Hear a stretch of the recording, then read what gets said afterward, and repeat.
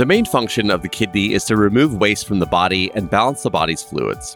I'm Prakash Chandran, and in this episode of Be Well with Skagit Regional Health, we're going to be talking all about the kidneys and the importance of kidney health. Here with us to discuss is Dr. Jimmy Thomas. He's a staff nephrologist at Skagit Regional Health.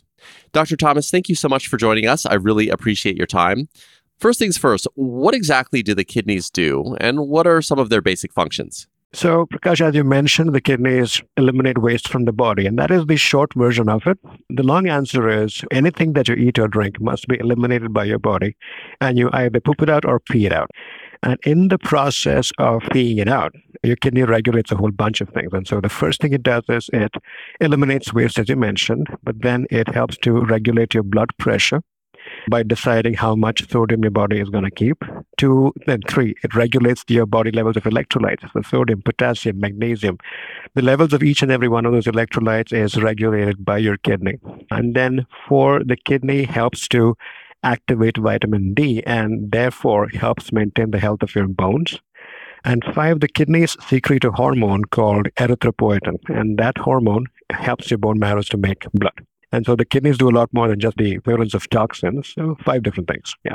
Okay, so they're quite an important organ in the body. When we talk about things happening to the kidney, can you talk about some of the most common diagnosis related to the kidneys?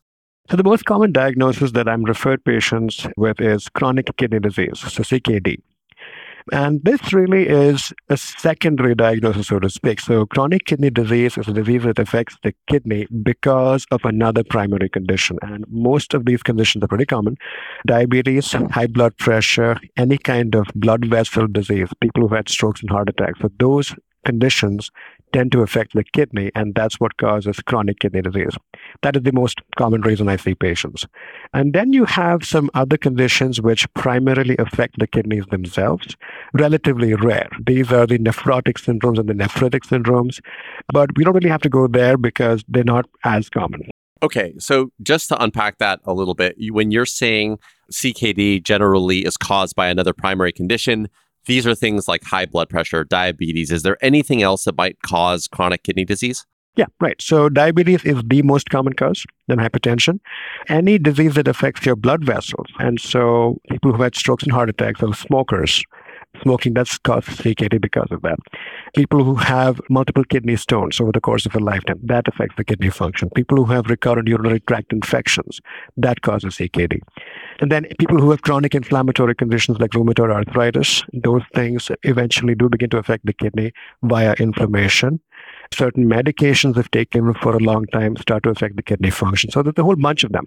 But the most common ones are diabetes, blood pressure. Got it. Now, when we talk about the symptoms related to this type of disease, what can people expect to experience? So again, it depends on what the kidneys are supposed to be doing and they're not doing when the kidneys are affected. So when your kidney cannot eliminate toxins, the toxins start accumulating in your bloodstream.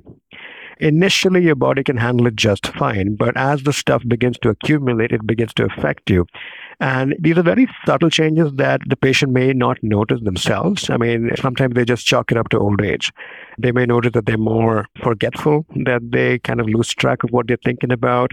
Many patients complain of severe fatigue, that they feel more sleepy, they're having to take more naps more frequently. And these together are what we call uremia. The way I describe it to patients is you're going to feel like you're slightly drunk all the time, just not functioning. And usually it's the patient's spouse who notices that particular symptom. And that's uremia. That's the inability to eliminate toxins. Then 2, if you can't regulate your blood pressure, you cannot maintain a low blood pressure. Your blood pressures tend to run high. 3, if you cannot regulate your blood electrolytes, when doctors check your labs, your blood potassium seems to get out of control. Your blood acid levels are on the rise. And then bone health and anemia, these are the 4th and the 5th function. They're usually affected in the later stages of kidney disease. So patients with advanced kidney disease tend to have very weak bones because they have vitamin deficiencies and some other hormone deficiencies that affect the bones. Also, because that kidney is not able to secrete the erythropoietin that tells the bone marrow to make blood, these patients then become anemic. And so they begin to experience the effects of anemia. They get tired, fatigued. So those symptoms come in. But those are usually at in the later stages of CKD. Got it. Yeah. So at a high level, talk about the risk factors for kidney function. Okay. So again, uncontrolled diabetes, uncontrolled blood pressure would be the top two. Obesity does contribute in a big way. And then something people don't think about is high protein diets. Most human beings require about 1 gram per kilo. So that's about 70 to 80 grams of protein a day. Most people eat way more than that, 120 to 150 grams of protein a day. That is actually a big contributor to worsening kidney function in the long run. And even if you compare countries to each other, the countries that tend to eat a lot of protein, like Americans, tend to have a higher incidence of kidney disease as compared to countries where they don't eat as much protein. That's an ecological study finding. Processed food. I mean, there's no way to correlate these hard and fast, and because there are no studies that actually look at it in a randomized, controlled way. But yeah, high protein diets would be one of the major causes of worsening kidney function. Got it. And just out of curiosity, there's a popular diet called keto or like an all protein diet. I'm assuming that when people consume protein like this, it can be dangerous for their kidney functions. Is that more or less correct? Well, yes and no. The way the keto diet is actually prescribed is perfectly fine. The keto diet is a high fat, moderate protein, low carb diet. And so the protein recommended on the keto diet is actually 70 to 100 grams, which is okay. But the problem is when people start doing the keto diet, they assume it's a bacon and sausage diet. Yeah. And so they don't really get the high fat part of it. They just go all out on the protein. And that's what causes the issue here. So the keto diet, if done correctly, should not be a problem. Okay. But almost nobody does it correctly. They go for the high salt, high protein foods, and that's what causes the issues. Yeah. Thanks for that clarification. What other health problems can kidney disease cause? Okay. So when your kidney function really gets bad, your immune system is affected. And so patients with kidney disease tend to get infections more frequently as compared to the average person. So they have more incidence of pneumonias, more incidence of urinary tract infections because their immune system is just not as good. But beyond that, with advanced kidney disease, what you want to worry about is what people do to you, right? So when you go to doctors and doctors have to prescribe medications for you, those medications have to be adjusted for that reduced kidney function. If not, then those medications tend to give you side effects because now they are at a higher dose than they should be. That's one precaution. And then the other thing is when patients with kidney disease get just a regular CT scan with contrast, that can cause further issues. When they get MRI scans with contrast, that can cause a completely different disease process called NSF, systemic fibrosis. So these are precautions that you have to take when you have advanced kidney disease. But health problems per se, I see that patients with advanced kidney disease have a higher incidence of infections because their immune systems are not as good anymore. Got it. Let's talk a little bit about the treatments that are available. You kind of started alluding to this, but tell us broadly what's available for helping with kidney function. So as far as the regular run-of-the-mill chronic kidney disease is concerned, the treatment would be the treatment of the primary disease condition. So if your problem is being caused by badly controlled diabetes, control your diabetes better. If it's being controlled by badly controlled hypertension, control your hypertension better. So whatever is causing the primary problem, that's what needs to be controlled better so that the secondary CKD is better controlled.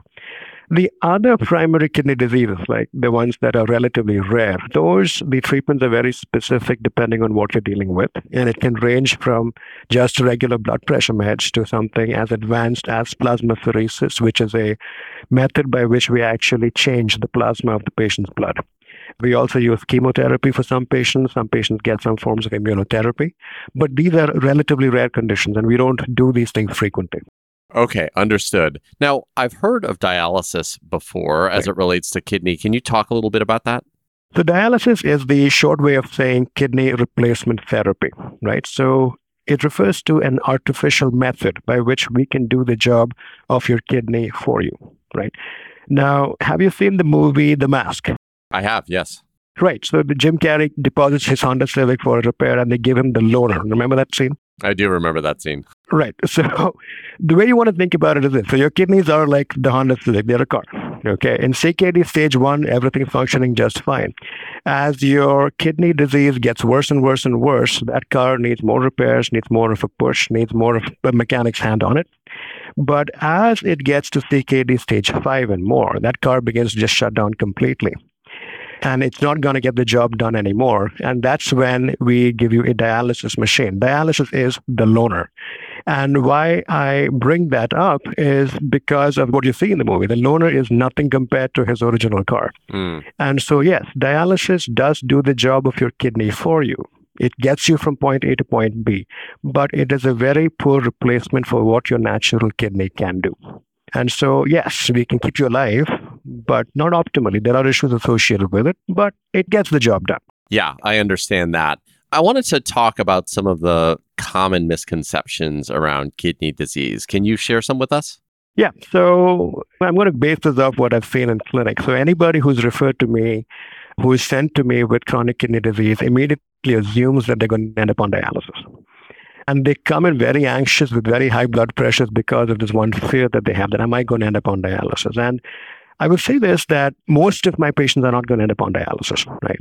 So chronic kidney disease, unfortunately, the terminology is pretty bad. So we stage it, stage 1, 2, 3, 4, 5, based off the level of kidney function. So anybody with more than 90%, stage 1, 60 to 90, stage 2, 30 to 60, stage 3, and thereon. The problem is that the word stage is very commonly used in cancer diagnosis. And so when somebody is told that they are stage 3 kidney disease, their immediate thought is this is something like stage 3 cancer. It's not. It's nothing even close to that. Stage 3 kidney disease just means that your kidneys are functioning at 30 to 60%. And that itself is not terrible, because just by virtue of aging, patients lose kidney function. And so if you take an 80-year-old man, that 80-year-old has lost about 45 to 50% of his kidney function naturally. That would put him at 50% kidney function, which is by definition stage 3 kidney disease, right? I understand. Yeah, so that is the most common misconception I see, the biggest fear that I see, that, oh my God, I've got stage 3 or stage 4 kidney disease. It doesn't have to be terrible, because most of it may just be because you're 60 or 65 years old. That's the most common misconception I see. The second thing that I see patients doing all the time is when they're told they have some form of kidney disease, they go online and look up the kidney diet.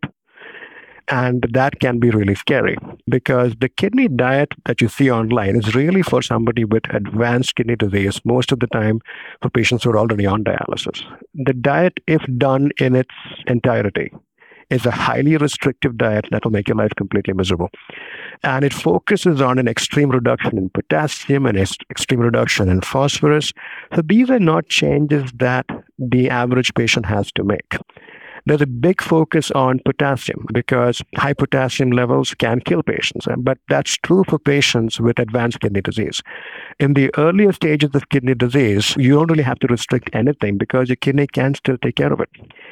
Then the third misconception that patients have is that they can help their kidneys by drinking a whole bunch of water. This is not true. If you're chronically dehydrated, yes. You should be getting in about half a gallon of water a day, and that's for everybody. But there is no benefit to drinking gallons and gallons of water. If anything, that'll hurt you. So those are the 3 common things I see people doing. Okay. So on the other side of that, then, what do you recommend as general measures to preserve kidney function? Again, your primary disease conditions ought to be controlled. So control your diabetes, control your blood pressure. The main thing would be diet. I would suggest that patients need to really watch their protein intake and make sure that they're not eating too much, right? 70 to 100 grams a day is adequate for most people. And nowadays you have patients who are downing protein shakes and protein bars and trying to get more and more protein. There is no benefit to doing that much protein. What I tell patients is to avoid animal-based products as much as possible. And this is a very hard recommendation to actually follow through on. And so once they get diagnosed, I try to make a compromise. I say, Monday through Friday at least, go vegetarian. On the weekends, eat whatever you want. But at least Monday through Friday, I'd like you to be vegetarian/vegan if possible. Avoid processed food completely. And the cleaner you eat, the longer your kidneys are going to last. Okay, very good advice. So just on that note, as we start to close, is there anything else that you want to share with our audience before we close? Just like a final tip, or just something that you know to be true that you wish more people knew? Plants are good for you. Plants are good for you. Bad kidney disease is really a reflection of poor food choices and non-compliance with medication most of the time. If you eat clean, your kidney should last a lifetime without any problems. Great way to end. Thank you so much for your time today, Dr. Thomas. Thank you. That was Dr. Jimmy Thomas, a staff nephrologist at Skagit Regional Health. For more information, you can visit skagitregionalhealth.org. I'm your host, Prakash Chandran. Thanks so much for listening, and we'll talk next time.